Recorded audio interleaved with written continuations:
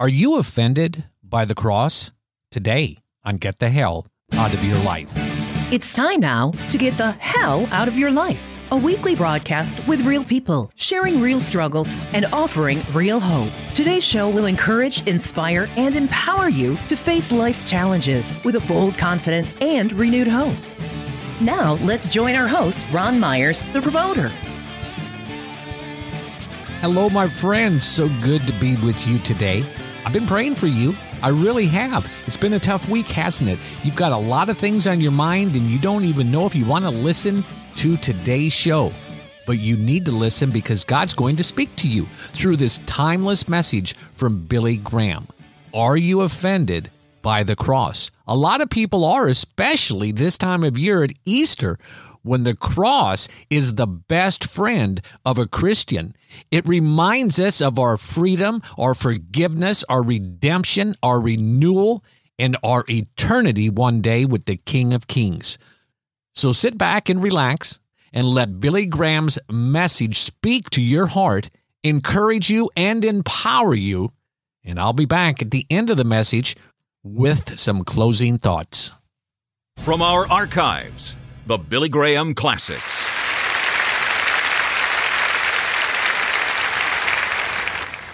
I want us to turn tonight to the 5th chapter of the book of Galatians. And I, brethren, if I preach works, if I preach legalism, why do I suffer persecution? Then is the offense of the cross ceased. Now, we're living at a moment in history in which many people are afraid. We read the headlines, black and screaming. We listen to the television news, and we wonder when the Third World War might break out at any time. And we're proud of our servicemen overseas and the heroism that they have shown to the whole world in various parts of the world. But you know, I had the privilege of being a friend of John Steinbeck, the great writer. You remember he wrote Grapes of Wrath, which made him very famous. And one day, John gave me a copy of a letter that he had received from Adlai Stevenson, who was then running for the presidency of the United States. And Adlai Stevenson wrote to him these words: "There is a nervous restlessness, a hunger, a thirst, a yearning for something unknown. Perhaps it's morality. Then there is the violence, cruelty, and hypocrisy, systematic of a people which has too much. It seems to me that this is how America is in this condition. Having too many things, they spend their hours and money on the couch searching for a soul. If I wanted to destroy a nation," said Mr. Stevenson, "I would give it too much, and I would have it on its knees, miserable, greedy, and sick.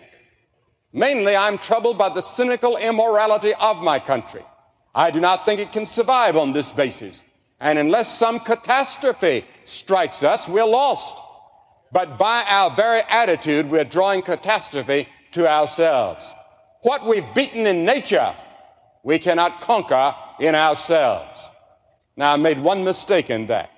John Steinbeck wrote this letter to Adlai Stevenson, and he gave me a copy of it. But the thing that touched me was, what we've beaten in nature, we've gone to the moon, not then, but later. But he knew some of the scientific technology breakthroughs that were taking place in those days. But he said we cannot conquer in ourselves. So the whole world tonight is searching for an answer. A European leader is quoted in the papers saying, "If the devil should offer a panacea for the troubles of the world, I would gladly follow the devil." We're getting desperate. Emil Brunner once called the cross of Christ the scandal of Christianity, and it is. Because the answer to all of our problems are found at the foot of the cross. If we would only repent of our sins and come to the cross, there we would have an answer to our personal problems, our corporate problems, our national problems, our international problems. But you see, we have to remember that 800 years before Christ was crucified, Isaiah the prophet wrote, "He is despised and rejected of men, a man of sorrows and acquainted with grief. And we hid, as it were, our faces from him. He was despised, and we esteemed him not." The expression, the offense of the cross, sounds very strange to our modern ears. Because, you see, we look on the steeples of our churches, whether it's Catholic are Protestant and we see the cross. It's embossed on our Bibles. It's an ornament around our necks. It's an emblem of art and poets. And this is fine. But it has become sentimental with a certain romantic interest in the cross. But what it really stands for is an offense. It was a place where Jesus was despised and rejected of men. It becomes a stumbling block. It becomes a scandal to men and women. And Isaiah, with prophetic vision, says, there is no beauty that we should desire him. Paul, living after Christ, found that the cross provoked the scorn and aroused the antagonism of men and women everywhere. Now, why is the cross an offense? Have you ever thought about that? Why is it an offense? First, it's an offense because it condemns the evils of the world. You see, King Herod, did not like the cross because he was living in adultery, and the cross condemned his immorality. And if you come to Christ, you have to give up that kind of life. You have to change your way of life. So you see, Herod the king did not like the cross. The cross pointed to him and said, Herod, you have to give up that woman that you're living with in sin. And then Pilate, the governor, did not like the cross because he was swayed by the crowd. He was a coward. He was afraid to stand up for what he knew to be right. The cross condemned him. A month ago, a leading metropolitan newspaper polled the supposed social, political, and cultural leaders among its 1 million readers. And here was the question it asked. If you would choose from all of history, you think about this a moment. If you could choose from all of history who you would invite to the best ever dinner that you would ever serve, who would you choose? Do you know that not one single prominent leader included Jesus Christ? Among those they did include was Pontius Pilate, Helen of Troy, Socrates. Why did they not include Jesus Christ, the Lord of history, the King of kings and Lord of lords, the one who died for sin, who rose from the dead? Why didn't they include him? You know why, I believe? The offense of the cross. The answer in the Bible is clear. Because of the offense of the cross. The cross condemns my sinful way of life, and I don't like it. Paul wrote to the Corinthians, but the natural man receiveth not the things of the Spirit of God, for they are foolishness unto him. Neither can he know them, because they're spiritually discerned. You see, we are natural people. You that are outside of Christ, if you don't really know Christ, you might be in the church, but you really don't know Christ. You're called natural people, whose minds have been blinded by the devil, whose life is controlled by the passions and greed and lust of this world.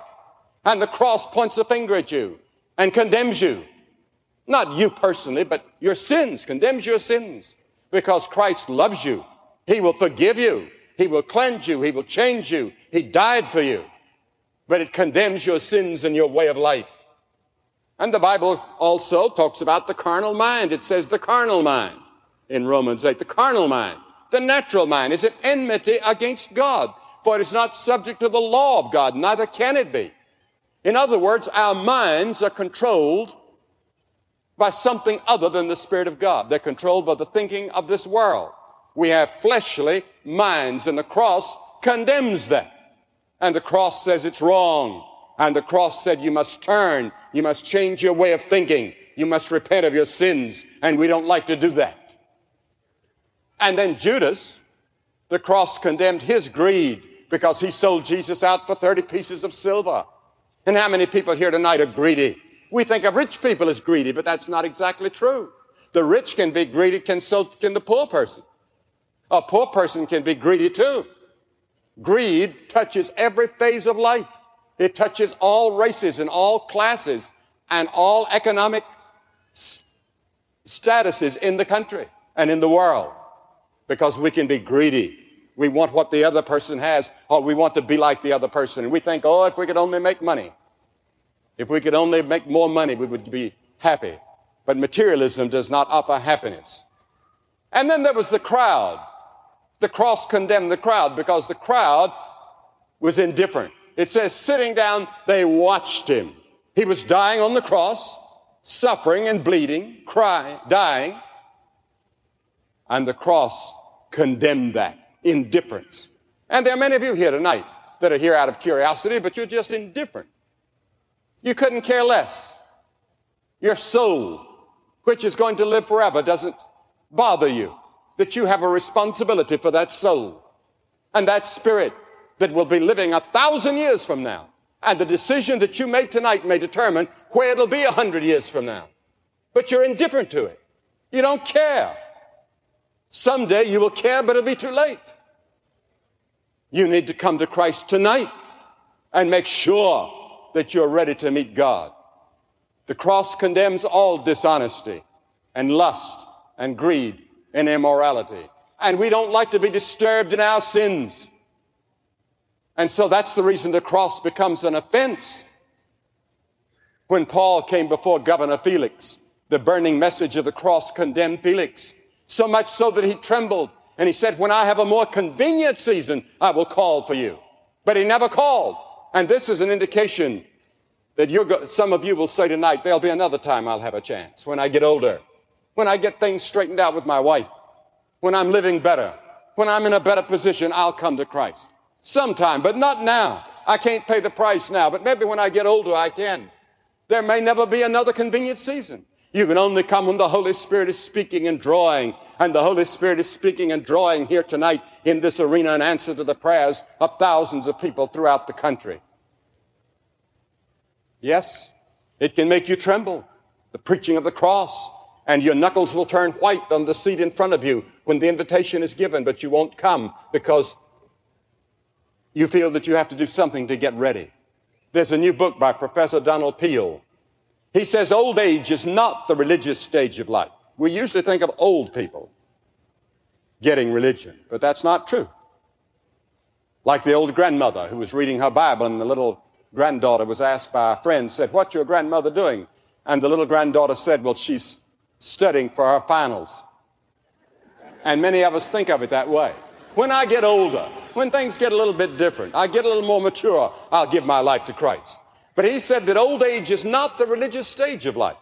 If there's any such development phase, it happens with children of the 7 to 9 years bracket. He said if there's a religious age in our lives, it's between 7 and 9.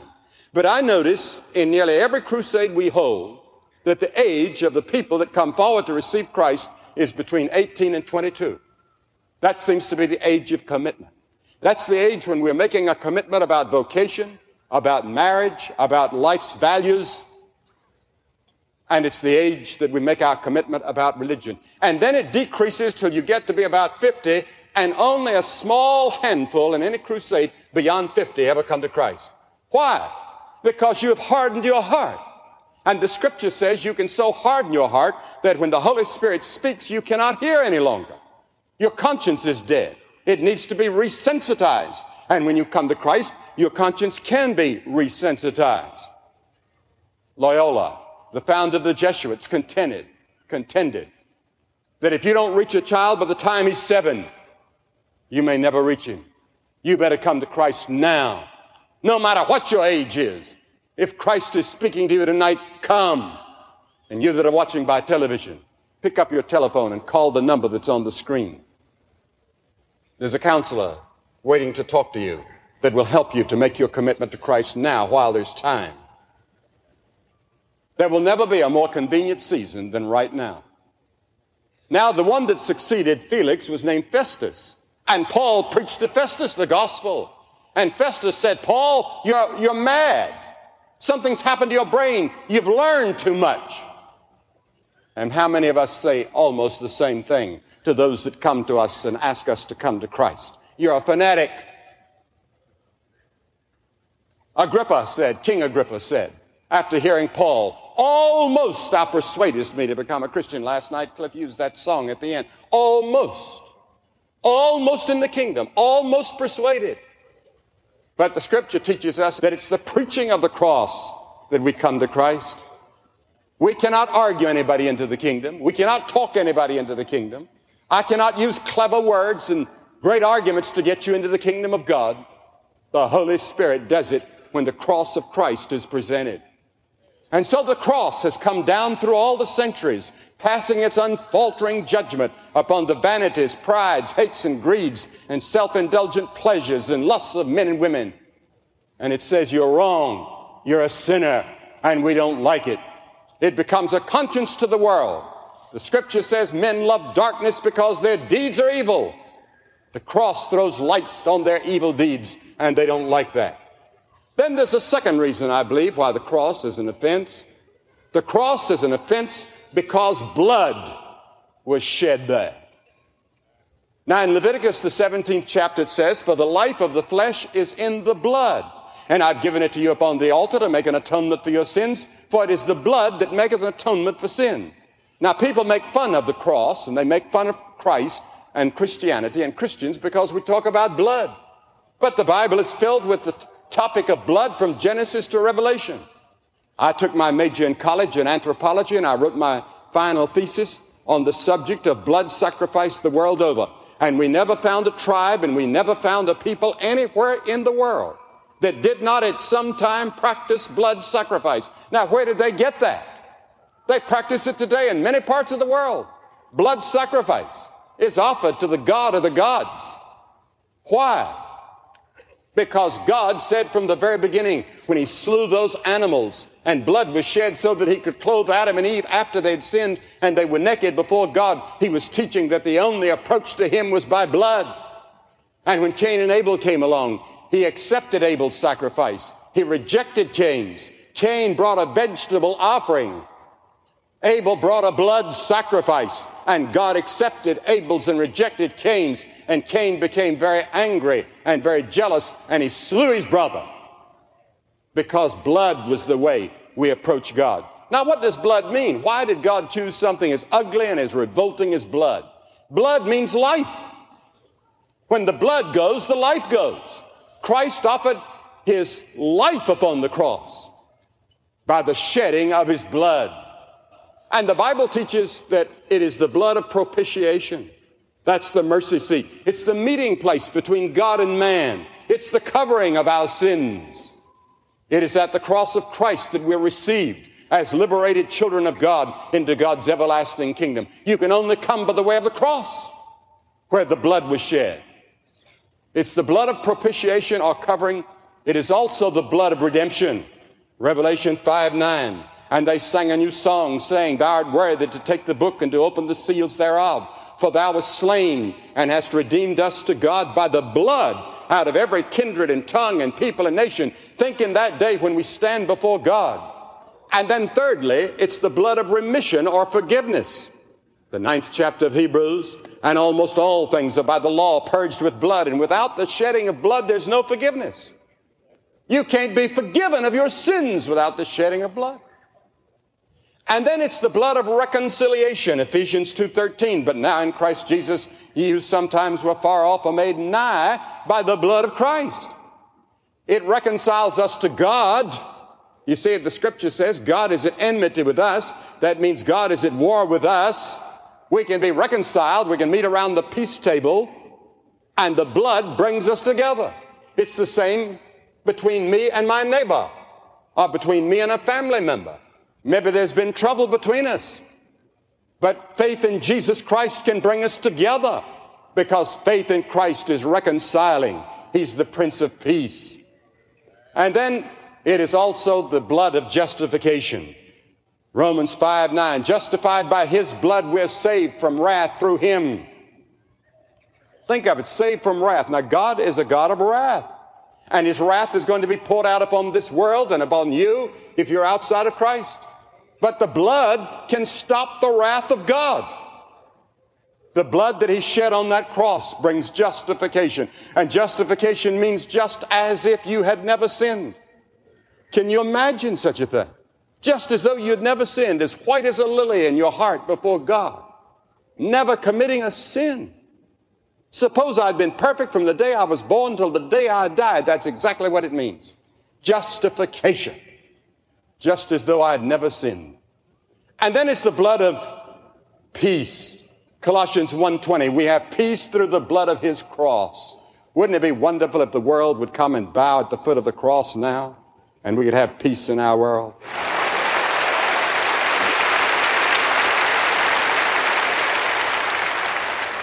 And it's also by the blood that we come boldly to God.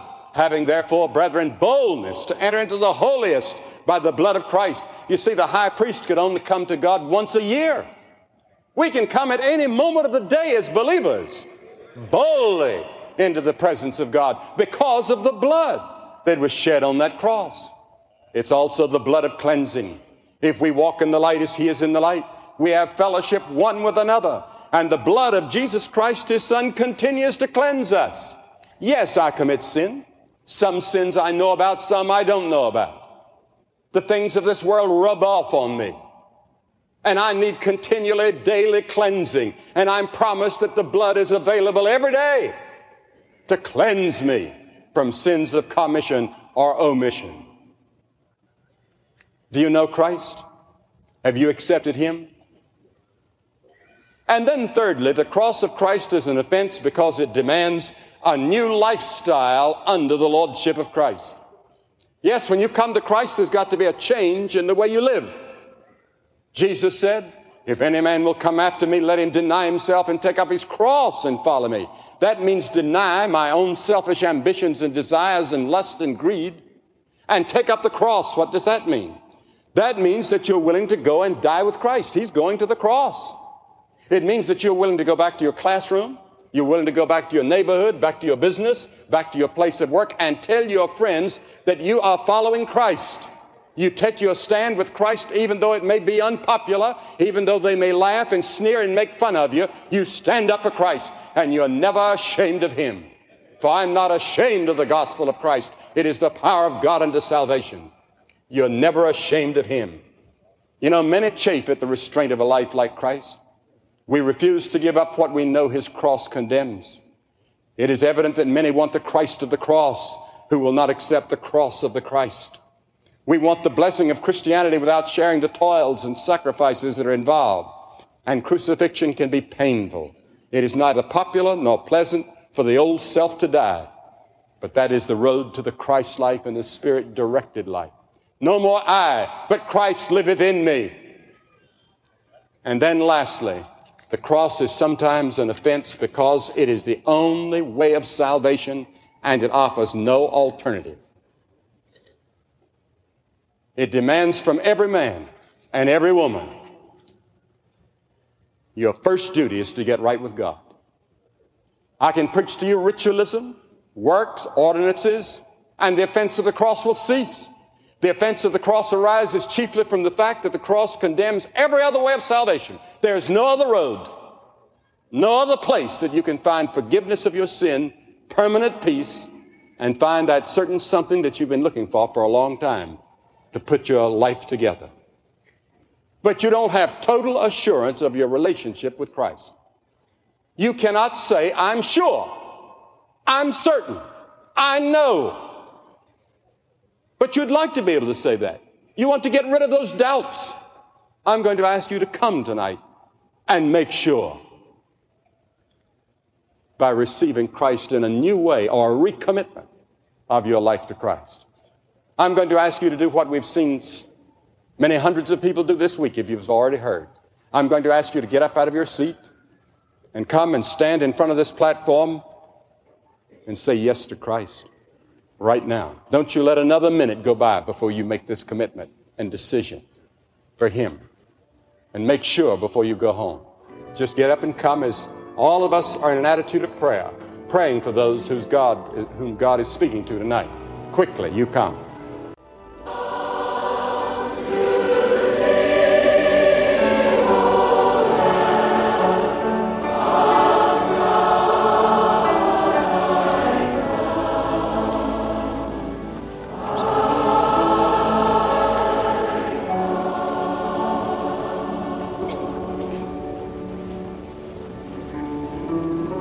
You that are watching by television can see that scores of people are coming here in Oklahoma City to make their commitment to Christ, to find the peace and the assurance and the joy that Christ promises, and the certainty of eternal life.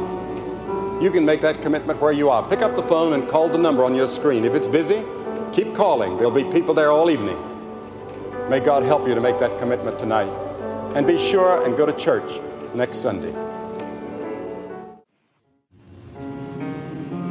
If you would like to commit your life to Jesus Christ, please call us right now toll-free at 1-877-772-4559.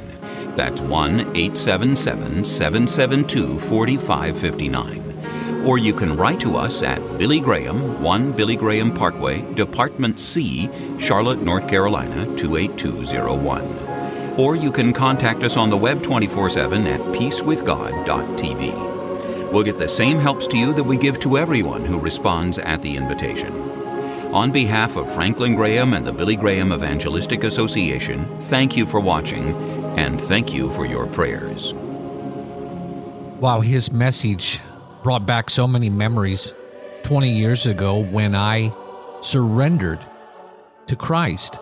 I gave up my pursuit of chasing what the world told me I needed and started pursuing what God wanted to give me, my destiny, a plan, and a purpose.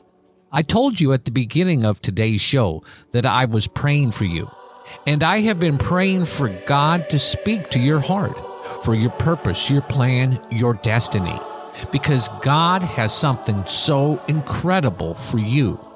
And the cross is a reminder that He paid the ultimate price for you and I to have freedom, forgiveness, redemption, renewal, and eternity with the King of Kings. And the best part is that during our time here on earth, He has a plan that will blow your mind when you begin pursuing everything that God has for you.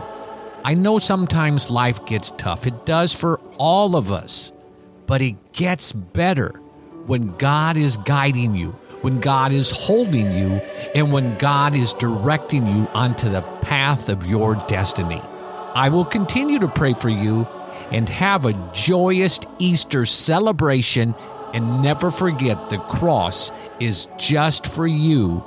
And God bless you. And remember this, God loves you, God has a plan for you, and today is the day to let Jesus unconditionally love the hell out of your life.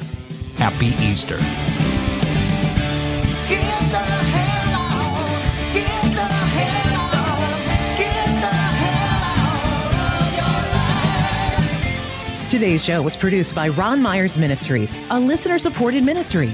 For a copy of today's broadcast, please visit our website, thepromoter.org. And would you prayerfully consider making a tax-deductible donation so that we may continue to share stories of God's amazing grace with the world? And join us next week for another broadcast of Get the Hell Out of Your Life. Real people, sharing real struggles, and offering real hope.